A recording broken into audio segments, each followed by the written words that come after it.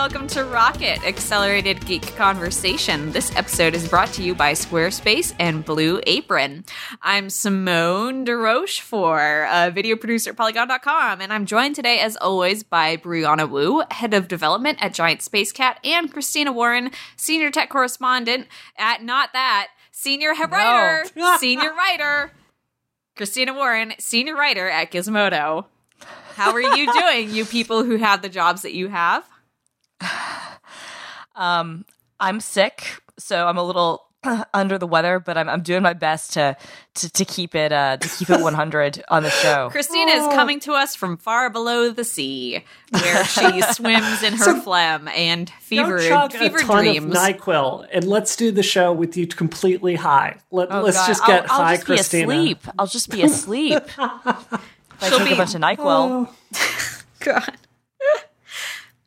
You said before we started recording, Brianna, that Christina's C game is everyone else's A game, and it's true. It's a fact. I agree. I'm imagining if we were all on NyQuil, what the variant would be. Dark Rocket, we would Sleepy end up Rocket. enemies after we talked about U2 and how much I hate this band that hasn't had a single creative thought in 15 years. Are you kidding me? Yeah. Are you kidding me? Listen, I'm married to a U2 fan. I know all these songs. I hear them. So, Frank and I actually hang out a lot, and we talk about you. we blast U2's latest hits, and we talk about how we're disappointed in latest you. Hits? Latest I hits, like according YouTube to and me. Latest hits. Come on. Yeah, you time traveled to the year 1997 and do that. Okay, come on, 2000. Come 2000. on, they've had good songs. 2004 was the last time. I mean, I'm just all right. Frankly, I think they have good songs on every album. But yes, How to Dismantle an Atomic Bomb was the last. Very good. That was a solid album. Yeah, it was. So let's talk about some tech news before I have to murder my co-hosts, who I adore and have nothing against. Bring it on, Simone. Google Pixel phone confirmed after many leaks. Oh my God. It's triple confirmed. It's so confirmed that it's already in your hands. If you look down right now, you're already holding a Google Pixel. It's very blue. I've never seen I've never seen a phone get leaked so many times. It's by official partners. Yeah, so this is it looks like they're really aiming for the high end of the phone market here. It has Google Assistant built in. It looks like an quote iPhone. unquote it does look a lot like an iPhone. 12 megapixel camera, quote unquote the best camera on a smartphone right now. I watched Dieter Bohn's video for The Verge where he's hammering the taking picture button, the photo button, and it actually does look like it has a really fast capture speed. I didn't they said they needed more time with it, obviously, to assess its full photo capability, but 12 megapixel camera, very fast capture speed, looking like a good phone. Yeah, no, it looks like a great phone. I don't know if either of you watched the presentation yesterday. I watched parts of it. Yeah. Oh God. Can we just talk? I mean, look, and this is me, low energy, sick Christina saying this. Tell me about it. Oh my God. It was Google, which means it went on too long about the wrong things. They started out with this 15 or 20 minute diatribe about artificial intelligence, about Google Assistant. And it was interesting, except I think that our headline was Google just tricked a bunch of people into watching a computer science lecture because it was so dry and it was so just heady in a way that wasn't compelling. You can get away with some of that stuff with Google I/O because it's a developer conference, even though they stream it to everybody else, especially day two. Mm-hmm. You can get away with some of that stuff because it's a developer conference and that's who the audience is aimed at. But this is not a developer event. This was literally only press people. This was, for consumers, and this is their big play, their latest play at being, having a consumer phone. People keep trying to act like the Nexus line, just because it was a failure with consumers, doesn't count as their attempts to court consumers. And that's a lie, because if you look at the original couple of Nexus devices, especially, people keep saying, "Oh, well, Nexus was reference designs." Like, well, the modern era Nexuses were reference designs. The Nexus 1, the Nexus S, there were a couple of other Nexus devices were certainly not reference designs. They were designed to be iPhone killers, and instead no one bought them. But moving aside from that, just the fact that, like, I mean, I think that Google announced a lot of really big stuff yesterday, but their manner of presentation just leaves so much to be desired. Which is so surprising for such a company that is branded as, like, playfully as they are, that when they get on stage, it's like, none of that color. They opened with a Silicon Valley sketch that was actually pretty funny. And I kind of high hopes. I was like, hey, this was in a lot of ways better than the carpool karaoke sketch that Apple did at the iPhone event, because that was cute, but, you know, it has a certain level of cringe to it. Like, you know, I love watching my dad, Tim Cook, pretend to sing. Right, this is what I'm saying. Like, although Tim sang more than Britney sang when she was on the show, which... but it's true though. Christina. You guys know I love Britney, but like I gotta call it like it is. But still, fair. You know, it's fair. They at least that had like it was just Silicon Valley people. It didn't have anybody from Google in it, and it was funny. And I think the Hooli and Google, you know, comparisons are so apt. You know, I liked seeing them have that poking fun of themselves, but then they get into the event and the pacing is just forever. And by the time, and then they end the event. Okay, well, we're just going to end this for the live stream now. Bye. like genuinely, that's how they ended the event. It was the most abrupt, weird thing I've ever seen in my life. I'm like, okay. You'd think they'd hire like a really rabid high school drama teacher to come down to Google sometime. And like the stage itself is really small. Like when I went and did a talk at Google, like it was the exact same stage, or size stage rather, like same lighting, all of that. So I don't know. It's like, it's just... It's not their mission. I agree. It was not telegraphed as closely as it could have been. But I think what is really interesting to me about this is, you know, Google started out with saying open, open, open. We're the anti-iPhone. We're all this. And now the really big news of yesterday's event wasn't the Pixel, even though it's sexy enough that I'll definitely pick one up.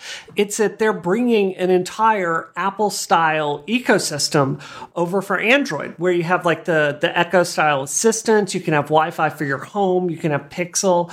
Like it's all these products that work together to kind of give you this digital assistant. And I don't know. I think it's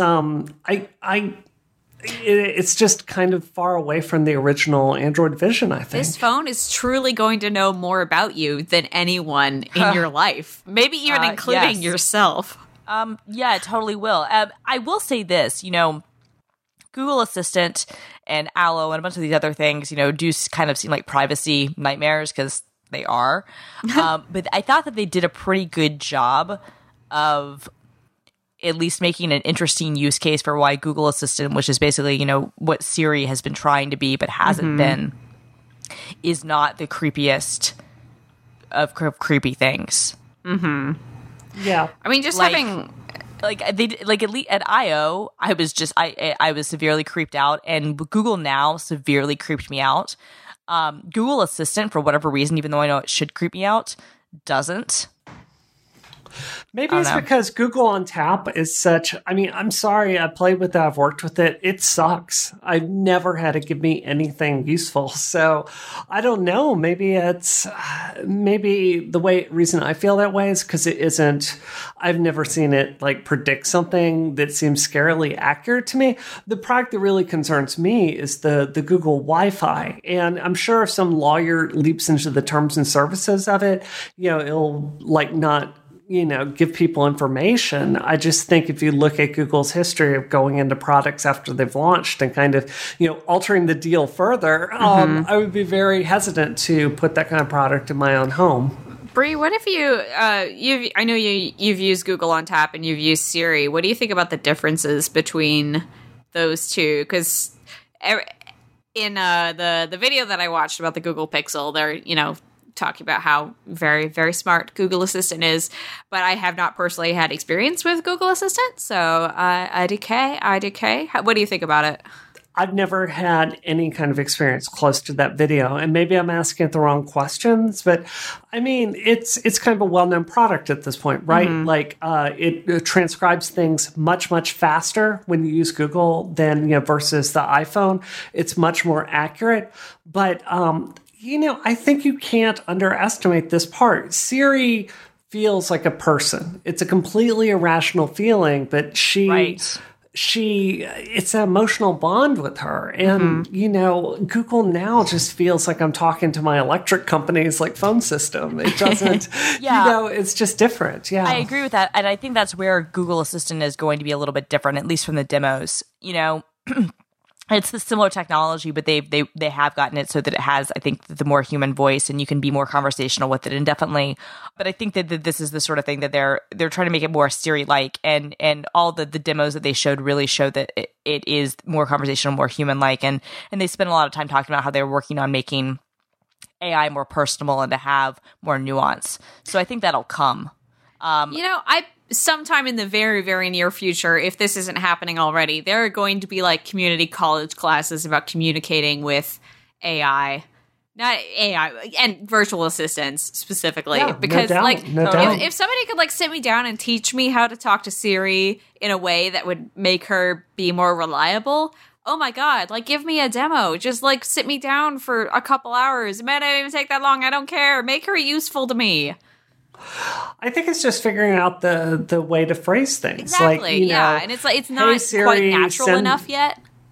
Hey Siri, tell my husband, please bring a 9-volt battery home. Like you have to. I don't know. It's like these ways to phrase it that it. I was reading about that the other day. It. It was someone talking about. I don't remember what virtual assistant they were talking to, but they mentioned the difference between like receiving and sending mail. So you can't say, find me messages sent by this person. Find me messages received that I received from this person works, because they get confused by send. They think, oh, you want to send something, not I'm looking for emails that were sent to you.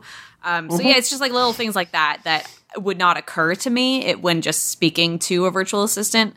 That, I mean, obviously they have needs, and I want to accommodate the needs of the virtual assistants. Anyway, so yes. So I know we're trying to keep the show kind of tight today. Can we talk about Daydream along with this? Absolutely. Oh my God, the pictures of this headset, it looks... okay, you're laughing, so I feel like you're about to say that you hate it, but I actually really like the way it looks. No. Okay, yay. Yeah, it's got like this...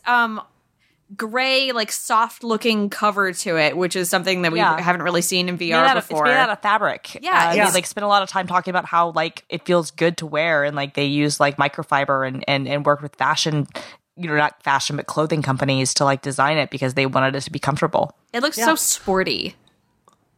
It looks like, what's the word, athleisure or whatever. Yes, that's exactly. Like I was thinking, it looks like this padded vest that my mom just sent me to wear in the winter. Totally looks like something you could see at like Lululemon. Yes. Oh my God. I love Serenity Caldwell's comment about this. Like she's like, look, we know that you use VR in your sweatpants, so we're going to give you some, Google goggles that match that. And I was just like, how does Serenity Caldwell know? Literally perfect. How does she know? She knows everything. We all do. No. One of the other smart things about it, like it comes with this remote, which is kind of its controller, which is smart. And I think having that is certainly better. I'm not sure. I don't recall how Gear VR's thing works, but it's I don't think it's quite as elegant, but they have like a little slot in the holder for your remote so that you don't lose the remote when you're done playing with it.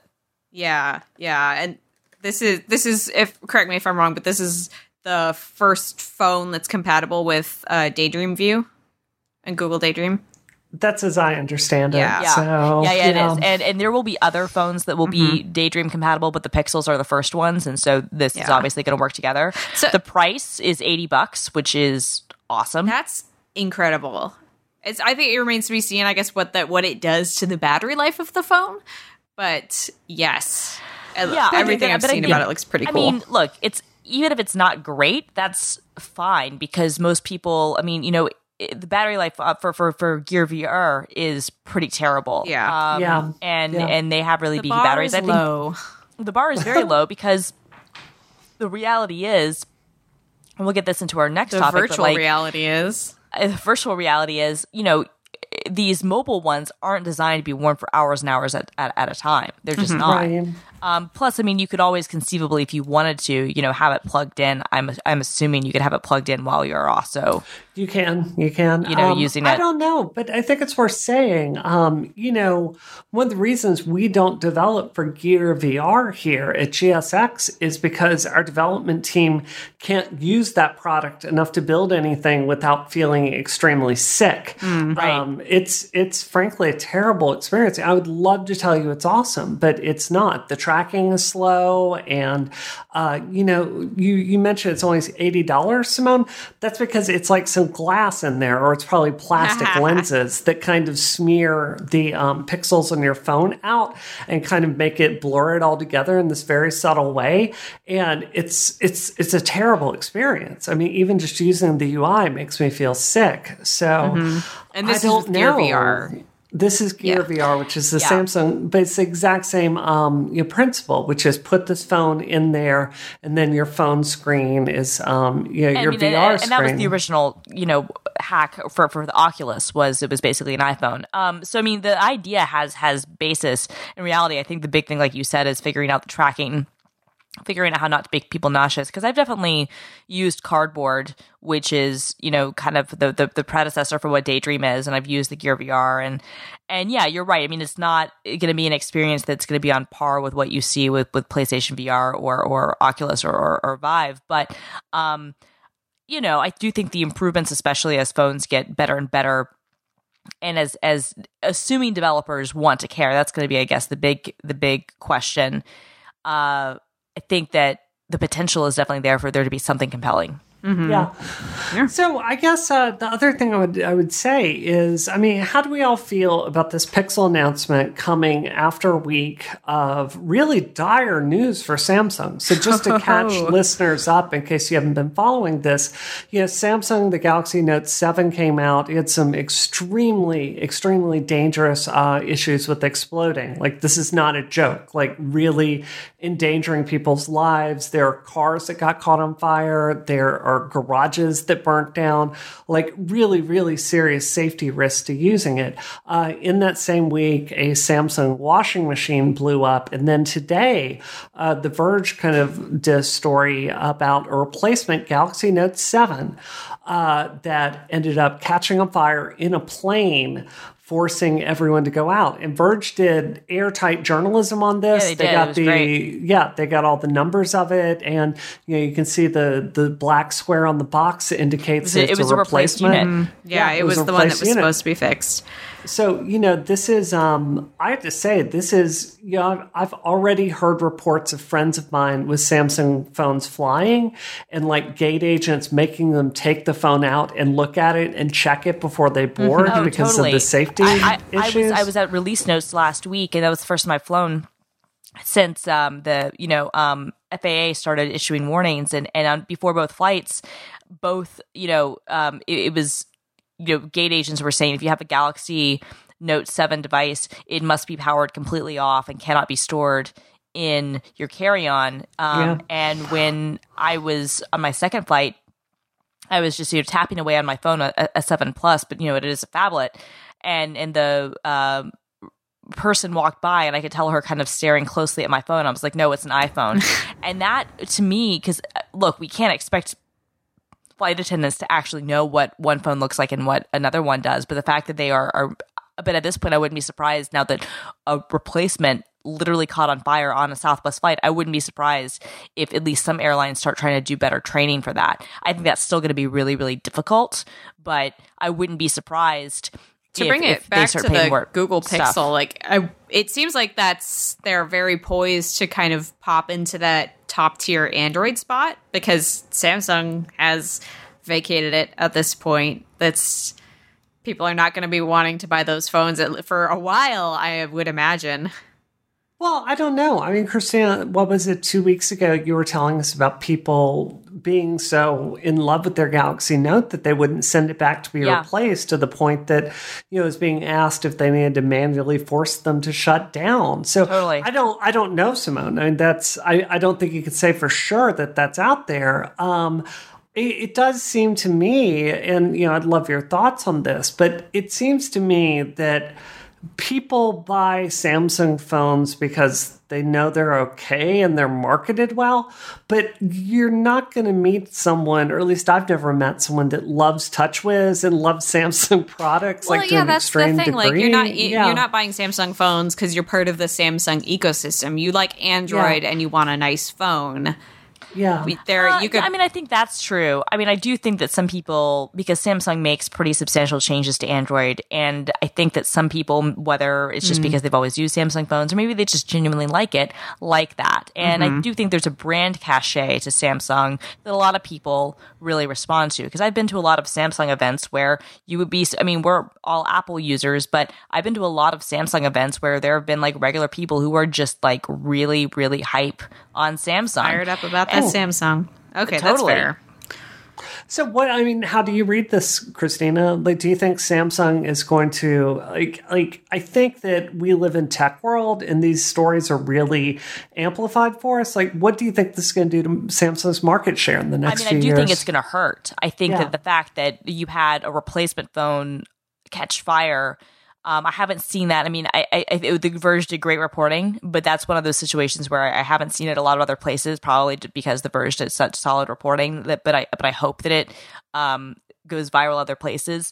I don't know. I think that it's going to hurt them in the short term. I think that they better come out with something really great with the S8, and probably sooner rather than later, to kind of get people's minds off of it.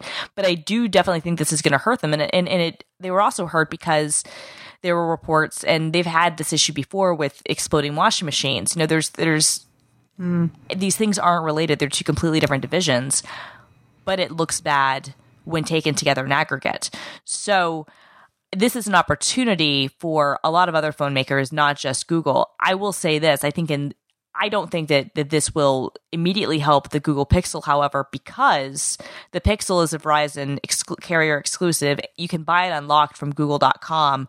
But to me, that's the thing that's going to make this phone, for a lot of people, dead in the water, because most people still, at the end of the day, are buying their phones at a Best Buy or a carrier store. They're not buying them on the internet. There are some phones that have done really well in the grand scheme of things, especially amongst nerds who can do those things well, like the OnePlus 3. The OnePlus 3 is successful, and you've got to buy that online. But it's a certain type of buyer who knows about that phone. The Pixel is selling itself as a very mainstream phone, and this is really, it's a Google design product.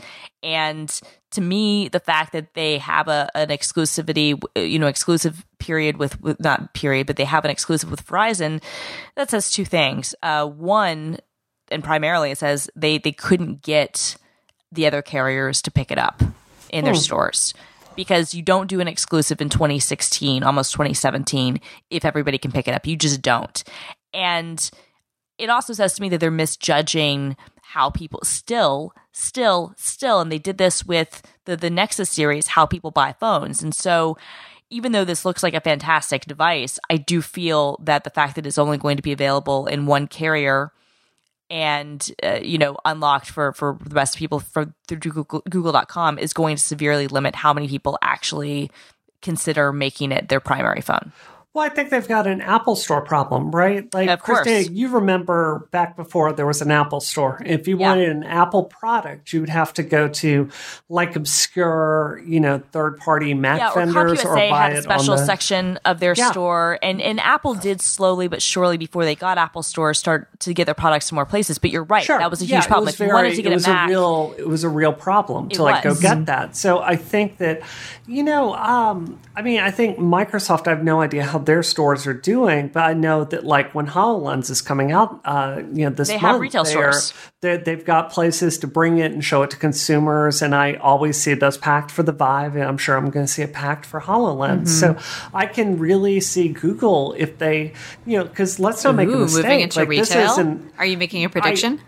I'm saying that if you look at the full picture of this event, bringing out Daydream, bringing out Wi-Fi, bringing out this entire range of products for you. I think it would behoove them to have a place to sell them and to show consumers where the value is. Because Christina, you're dead on that normal people don't care about this stuff, and I think they'll that need is to notable. see it. I think it's notable the Google Home, which is the big Amazon Echo killer, and it's coming in cheaper than the Echo, and that looks really compelling, and it looks like a beautiful device. That is going to be in Target stores and Best Buys. That's going to be in regular places. So they have the ability to get into some of these stores. But I think you're right, Brie, and I think that this is something there's been talk before about Google doing pop-up stores and things like that. But I think if they really are serious about getting into hardware in a significant level, they are going to have to look at having either, if they can't be on every carrier, then they're going to need to get on store shelves by doing their own pop-ups if they don't want to create their own complete stores themselves. This episode of Rocket is brought to you by Squarespace, which is the simplest way to create a beautiful landing page, a website, or an online store. Whatever your heart desires, you can find it and build it at squarespace.com. And after you're done, you can enter offer code ROCKET at checkout to get 10% off your first purchase. That's right, you can build yourself an entire website, play around with their free trial, and then be like, you were right, past me. I do want this website. I want to own it, and I'm going to buy it with offer code ROCKET, and I will get 10% off my purchase at squarespace.com. You've heard me say it many times. Squarespace has easy-to-use tools and templates. They can help you capture the details of what you want your website to look like. I had a lot of fun browsing the different templates when I was setting up my Squarespace website. I eventually settled on a nice, simple one. Their templates, actually, they're really cool. So you can, they have these full layouts, made for mock websites. And so you can kind of adjust those modules as you want. My homepage had a ton of different sections, and I kept them so just I could have the visual of what it could look like if I were a super awesome person who had a lot of things on my website. And then I pared it down to the 2 things that I needed on my website. But it was really nice to have the visualization there in those templates. So I could be like, okay, this is possible to build. It is out there. It is beautiful. So yeah, Squarespace, very fun to use. It was a lot of fun to play around with those tools and build different pages and test them out in all the different sizes, see how they looked. And it was very easy to use their help system to figure out how to get my website bumped up in SEO on Google. They have a perfectly step-by-step tutorial for using remind me what it's called again, because I've forgotten again, the Google where you log in and you have the robots crawl your site. Oh, Google Webmaster Tools. Google Webmaster Tools. So Squarespace taught me how to use those things. I never remember what they're called. It's so annoying, but I don't need to remember because it's right there on Squarespace. It's do you want to improve this thing? You can do it by reading our step-by-step tutorial on how to get your website crawled by the robots of Google Webmaster Tools. And now it shows up in Google search, which is great. That's what you want your website to do. Show up at the top of the Google system so that the people can find you. You want the people to find you, don't you? So Squarespace, whatever kind of website you're looking to build, you can build it there. They have a lot of different examples of things like wedding portfolios, single page cover pages, to show off you and the work that you do. Super simple and very lovely and mature. They have 24/7 support with live chat and email if you get stuck along the way. And rock solid, fast hosting, pretty much everything that you want. They take all the worries and pain points out of the website building process and just let you dive into this beautiful world of imagining the most beautiful website that you could possibly make. And if you don't want to use those tools and drag and drop things around like I did, you can use your coding knowledge, if you have it, to get a little deeper in there, dig around, and customize things a little more. That's awesome. Squarespace plans start at just $12 a month. You can start a trial with no credit card required and build your website. Like I said, build the whole darn thing and then get attached to it as if you had given birth to your own child. And then say, yes, Squarespace, I will sign up with you. Use that offer code ROCKET to get 10% off your first purchase. You show your support for Rocket, you show your support for Relay FM, you show your support for Squarespace, and you get to keep your child for as long as you pay for it, which is also just like real life. Squarespace, give birth to a website today. Squarespace. Thank you, Squarespace, for supporting Rocket. The PlayStation VR exists in review form. I'm sorry. No, I'm professional. I'm straight face. It's okay, not amusing at all. It's Yeah. actually very, very serious. So yeah, Sony sent out review units of the PlayStation VR, which are basically they are exactly what will be on store shelves when it comes out. I personally have had a chance to play around with it a little bit. We did a video review of it for Polygon, so we got to go in and like be guinea pigs and get filmed being scared by the PlayStation VR. Because my producer is a very cruel woman who likes to make us be afraid of things. But anyway, yes. So I have had a chance to play around with it a little bit. Christina, you have not played with it? I have but not. You have had first-hand contact with people who reviewed it. Brianna, have you had a chance to play with it? I've not. That's why I want to hear all from you. Oh my gosh. Same. I do wish I had gotten a chance to play with it a little more, but I've read the reviews, several reviews that are floating around it now, and I pretty much agree with bits and bobs of all of them. First up and foremost, oh my god, it is the most comfortable headset. Like that's what Ben Kuchera said. Kotaku, the Kotaku review, which was they're not huge fans of it. They think it has a lot of room for improvement, which I pretty much agree with. But they also admit that it is the most comfortable VR headset because it is true. Like, it's all hard plastic, and then inside, instead of like the disgusting foam that soaks up all of the sweat that you've ever created in your life, it is like another softer plastic. So it's very easy to wipe it down instead of, getting your eye sweat all over it. And the way I did not know this until I read Ben's review. It is apparently heavier than the Vive and the Rift, but it does not feel that way. Like, when I put it on my head, my immediate reaction was, oh my god, it's so much lighter than the Vive and the Rift. But it's because the way that it's weighted puts the weight in the headband that wraps around your head rather than having it rest against your face. So you put it on band first, and then you tighten the goggles to your face rather than like settling the goggles on your face and resting them there and then tightening the headband in the back. It makes such a huge difference. So like, this feels more than any other VR headset that I've put on like it is a consumer product for anyone to buy. That being said, the setup process is horrendous. It's just as hard as any other VR system you've ever set up in your life.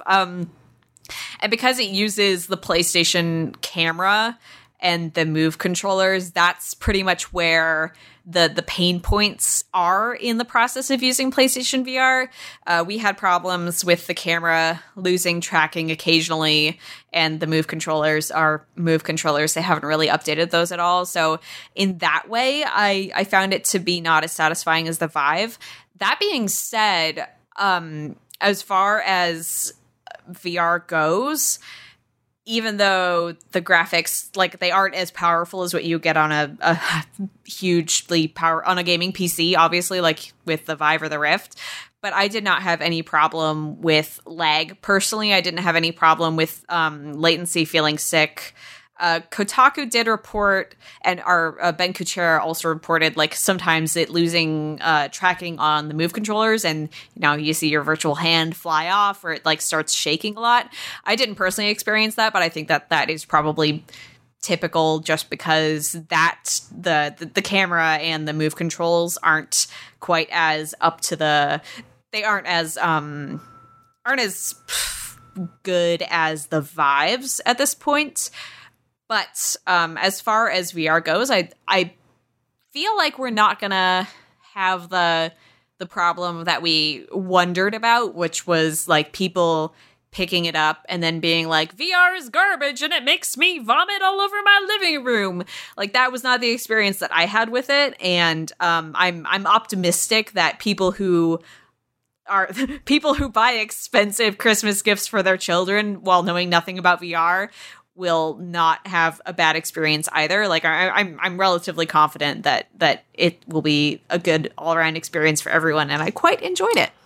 Huh. One of the things that really struck me, Simone, is how all over the map the reviews were. They really have they were been wildly inconsistent. Yes. I think it honestly comes down to what you prioritize, because when I'm looking at, say, The Verge's review versus Kotaku's review, and our own experience, like, they all mention the same things. I think it's about what you if you really prioritize like not having your hands fly off or shake all the time, then that is going to bother you. But if it doesn't bother you, then it doesn't bother you, you know? Right. Well, to me, it's funny. Yeah, go ahead. Sorry, I was just going to say, like, even like the Kotaku review was at odds with the Gizmodo review. Like, I was just commenting, like, it does. This is one of the weirdest products I've seen just looking at the reviews because they are all over the map. Sorry, go on, Brie. No. I was going to say, to me, there's really just one factor that, determines if this sucks or not. And it's not graphics. That doesn't really matter. That can be scaled up or down. It's latency. Yeah. And it's this problem you're talking about, Simone, is not unknown to me. We experimented with mocap at our studio. And one of the ways we did it is we got a bunch of, there's a hack for it. And we built a mocap studio made with PlayStation cameras and Move controllers, the exact same thing that you had here, and we would put it on Bones of the Body. And the drifting problem was a complete problem with that. And the first thing I thought when I read that they were going to use literally the precise exact same technologies, how are they going to solve the drifting problem? So, to me, it doesn't surprise me that it's having that same problem. And it really didn't have any latency because I am hearing from other friends that didn't do reviews, but that have messed with this hardware, that the latency issue is real. So the two games that I played in it were, I did the underwater, like the going down in a shark cage thing and seeing the jellyfish, which did not have a lot of movement, so it was very chill. But I also played Drive Club in it, and I was very surprised that did not make me sick, because my initial reaction was, oh my god, I'm going to be driving in a car while staying completely still. This is going to kill me. I did not get nauseous at all in That's interesting. in Drive Club, which again, I'm as shocked as you are. But yeah, so I wish that I had spent more time with it. But for me, that was a very cool moment, was being able to literally play a first-person car racing game and standing up. I played it standing up. I was not sitting down. I stood up and I played Drive Club, and I felt fine.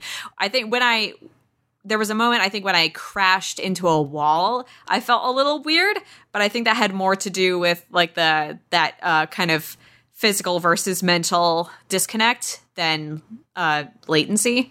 So, yeah, I don't know. I would like to spend more time with it. To me, the really big issue coming into this launch is really Oculus. And, I know there have been stories about, Palmer Luckey and, some of the things he supports, and we can leave that alone for now. But talking in a wider sense, I think it's really inarguable that Oculus has blown its lead as the first to market and has really botched this launch to the point where I think it really threatens Oculus's place in the market. Vive is undoubtedly a better experience. It's been a year. Oculus still doesn't have those touch controllers out, even though OC3 is going on right now. And, I think this is really interesting. Like, PlayStation brings this product to market. You don't need a $1,200 PC to run it. It will work with the standard PlayStation. And is this technology good enough to give them a foothold in VR? I'm really interested to see that, because as much as I love Vive, I'm not hearing from my friends that have developed for it that they're making a ton of money. I'm certainly not hearing that with Oculus developers. So I'm really deeply concerned that if someone doesn't bring a product to market soon that makes consumers race out to plunk down that $500 to experience it, that, the venture capital is going to start drying up for this, and it's just going to be the 90s all over again. I don't think it's dire at this point, but I think it's getting there. So I don't know. Do you have any thoughts about that?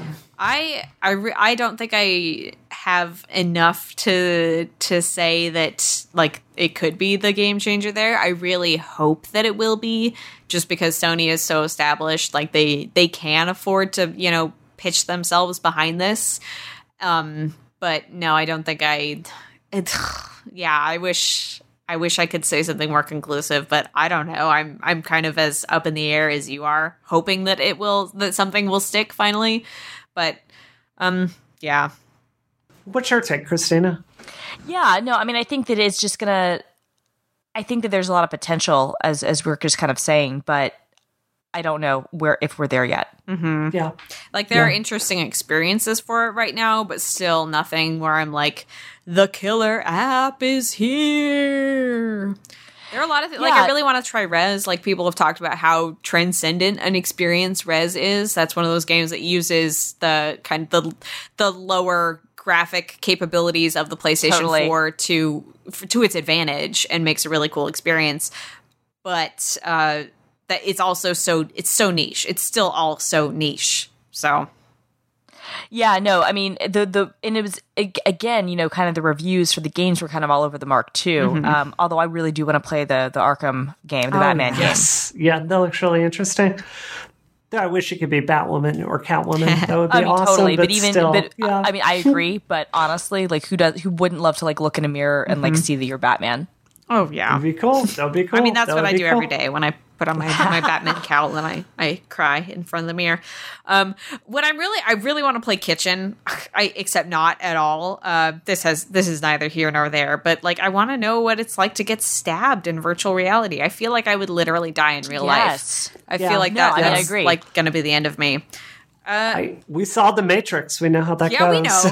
So, no, I guess what I would say is, at the end of the day, the VR problem from developer standpoint is very straightforward. It is about number of consumers number of consumers that have this product. Mm-hmm. If you look at why Super Nintendo took off, Genesis, all of these products were about getting to a certain critical mass where there was enough of a player base or a user base to justify developers coming and making really great software for it. Take the Genesis. I've been studying a ton about their history lately. And, before Sonic the Hedgehog came out and the Genesis really exploded into people's houses, there were so few people that owned it that the games for it sucked. And you can look at the quality of games before and after. It's just night and day. Mm-hmm. So, to a certain extent, you can have technical people like me talking about nausea or head tracking or what's more comfortable.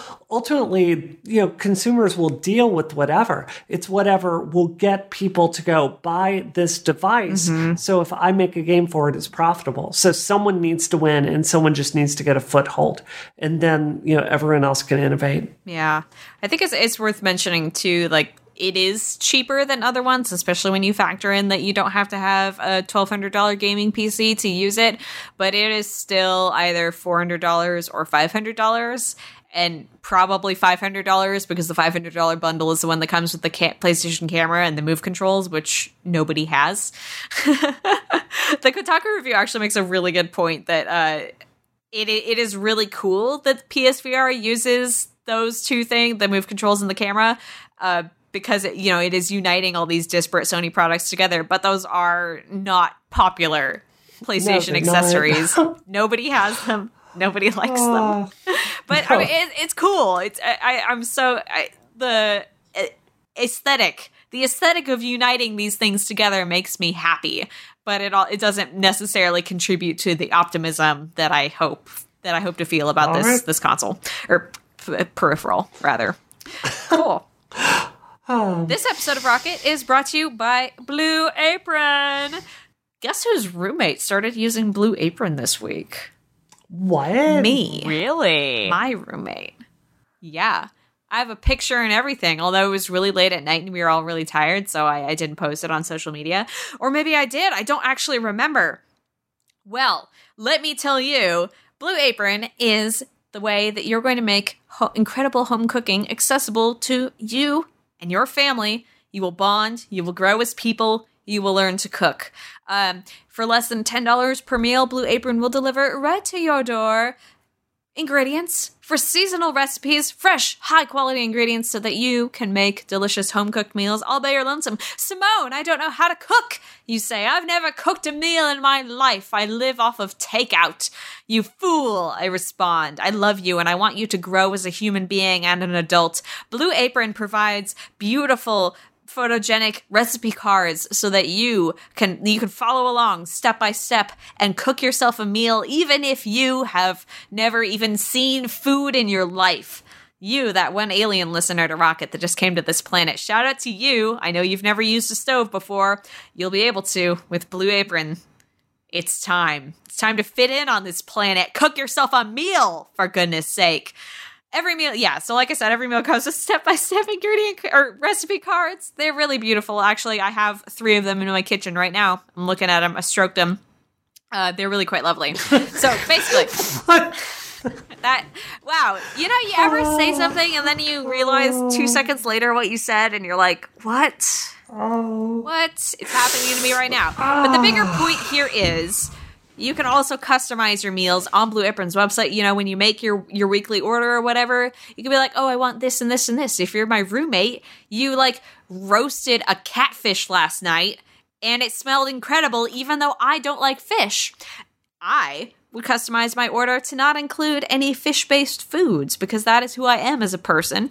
I enjoy smelling her fish, but I would not eat her fish myself.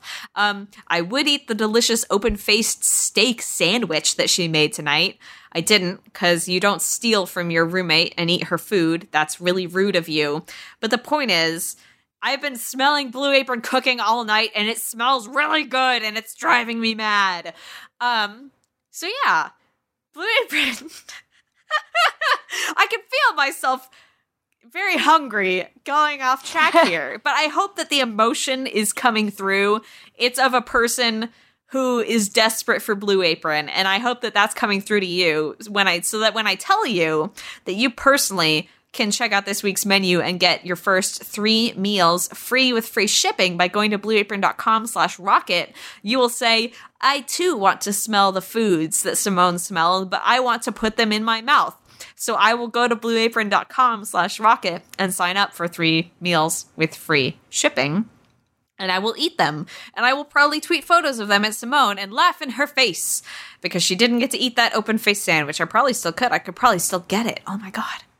Go to blueapron.com/rocket and find out if you can get that open-faced sandwich today. Thank you, Blue Apron, for supporting Rocket and Relay FM. So that was one of the weirder ad reads I've ever done. I fell into a time warp in the middle of that, and I don't even know where I am. Oh my I'm a fan. God. All right, so we got to talk about KK very, very quickly. Oh my God, let's lightning this. We have to. Freaking, two things happened this week. First of all, one of the things that happened, which was really terrible, was that Kim Kardashian was held up by robbers in her own Paris hotel room, which is freaking ridiculous. They dressed up like cops. They busted into the hotel room. They held up the security, got them to open the room, went into the room, locked her in the bathroom and stole $10 million worth of jewelry. And people on the internet had the audacity to say that, this isn't news, haha, Kim Kardashian, they should have shot her. Oh my God. What is wrong with people? Okay, put down a timestamp, Simone, because there's just one word for these people. Uh-oh. Yeah. That's a very generous word, Christina. I would use a much harder word. I would like to, but just ask. Come on, guys. You don't have to love Kim Kardashian to have human empathy that no one should be robbed and held at gunpoint. Can you not extrapolate? This is my worst nightmare. I don't understand how it is not everyone else's worst nightmares. Especially, as a woman also, there is an added fear that worse things could happen to you if you are held up by robbers with guns alone. Her kids were fortunately not with her. Kanye was at a concert that night, which he cut short because, he heard that his wife was being held at gunpoint and robbed. Yeah, I was astonished by what I saw on Twitter. I saw people, hoping she was sexually assaulted. I saw, liberal white friends of mine that I would expect to be a little bit more enlightened, feeling that Kim Kardashian had what was coming to her. Let me tell you something. Kim Kardashian gets paid. Yeah. She is. You can blast her, but she is out there getting paid and doing very well for herself. And she's kind of made femininity a product. And her job is to be Kim Kardashian. Now, look, I'm a software engineer. I sometimes roll my eyes a little bit at Kim Kardashian and things about her that are not things that I am personally interested in. but I mean, like, don't kid yourself. Like, this extreme cultural distaste for her is based at a certain point in sexism. Absolutely. And it's just ridiculous. And I am so disappointed to see the way people I respect responded to this. Yeah. I would not want the job of being Kim Kardashian, but Kim Kardashian is the best Kim Kardashian that she can be. Everything that she does is to further her being Kim Kardashian, and she's very good at it. Totally. Is she my least favorite Kardashian? Probably. But I go back and I mean, Kourtney and Khloe are frequently back and forth my favorite, but you don't have empathy. This shouldn't happen to anyone. Even if you don't like the person, why are you having schadenfreude over someone being robbed and held at gunpoint? Like, that's just terrible. Yeah. It's terrible. We should be better than that as a society, frankly. I agree. And kind of tying into this, and we'll keep it quick, but another thing that happened this week was that the famously anonymous Italian author Elena Ferrante, an organization actually found her true identity and published it. So there's this really great article in New York Magazine about these two women on opposite ends of the publicity spectrum. Kim Kardashian being very public, like her job is to be Kim Kardashian in public. Elena Ferrante writing novels and desperately wanting privacy, not wanting to be known as the person who wrote the Neapolitan novels. And it's this great article about just these two extremes and how we can't let women exist at these two extremes. Like, we have to be vitriolic and horrible to Kim Kardashian because she's so public. She deserves being held at gunpoint in her hotel room. We are thrilled that, we have to dig into the mystery of Elena Ferrante because she can't have a secret identity. We have to pull her out into the light so we can find out, oh, is she really the woman who wrote these novels? What if it was secretly someone else instead? What are the experiences that made her write these novels? We can't just let that be. We have to know these things. So it is a really great look at, women on opposite ends of the privacy spectrum and how we treat them as a culture. And I found it to be a very good read that got me all riled up. Very smart. It's a great read. Having said that, I do understand the journalistic intrigue into why you would want to find out the identity of such a successful author. It's sad that it comes to that, but I understand why that's a legitimate news story. The only counterpoint I would say on that. Journalistically, I would not write that story. I don't know if I would write it, but I completely I understand the journalistic curiosity. I think what I don't understand is the stance of, well, she published books, therefore she has to be a public figure, which I think is separate from journalistic curiosity. I think that's a different thing. I agree. But yeah, I agree. If you wanted to be a private person, why did you publish books? People don't write books so that people will know their names and know who they are. That's one of the least public art creation methods you could possibly choose, is the one where you sit alone and then your book is sold online. Right. There is nothing about that screams, I need to be a public figure. Unless you're writing autobiographical stuff. But she spoke extensively about why she chose to be anonymous and chose that pen name, et cetera, et cetera. So yeah, anyway, two different things. Interesting read. It will be in the show notes. And I think we're going to wrap this up. Brianna, what are you doing this week? So I have a confession to make. Last week, I splurged, and I found a really gorgeous dress. It was $450, but I loved it so much I got it anyway. And I got a call today, and I can't tell you what it was for, but they needed someone for a television thing, very last minute, and I was completely prepared. So I was downtown in Boston, shooting that, and I don't know. It's most of the days I'm out there in engineer, Star Wars t-shirt or whatever. But I'm over at Starbucks and dudes are talking to me and asking to buy me coffee. I'm glad I bought this dress. I'm very glad I got this dress. So wow. I don't know. I've had a great day today. I'm feeling good. I'm feeling good about myself. I'm happy. Simone. That is wonderful. Yes, Christina, what are you up to?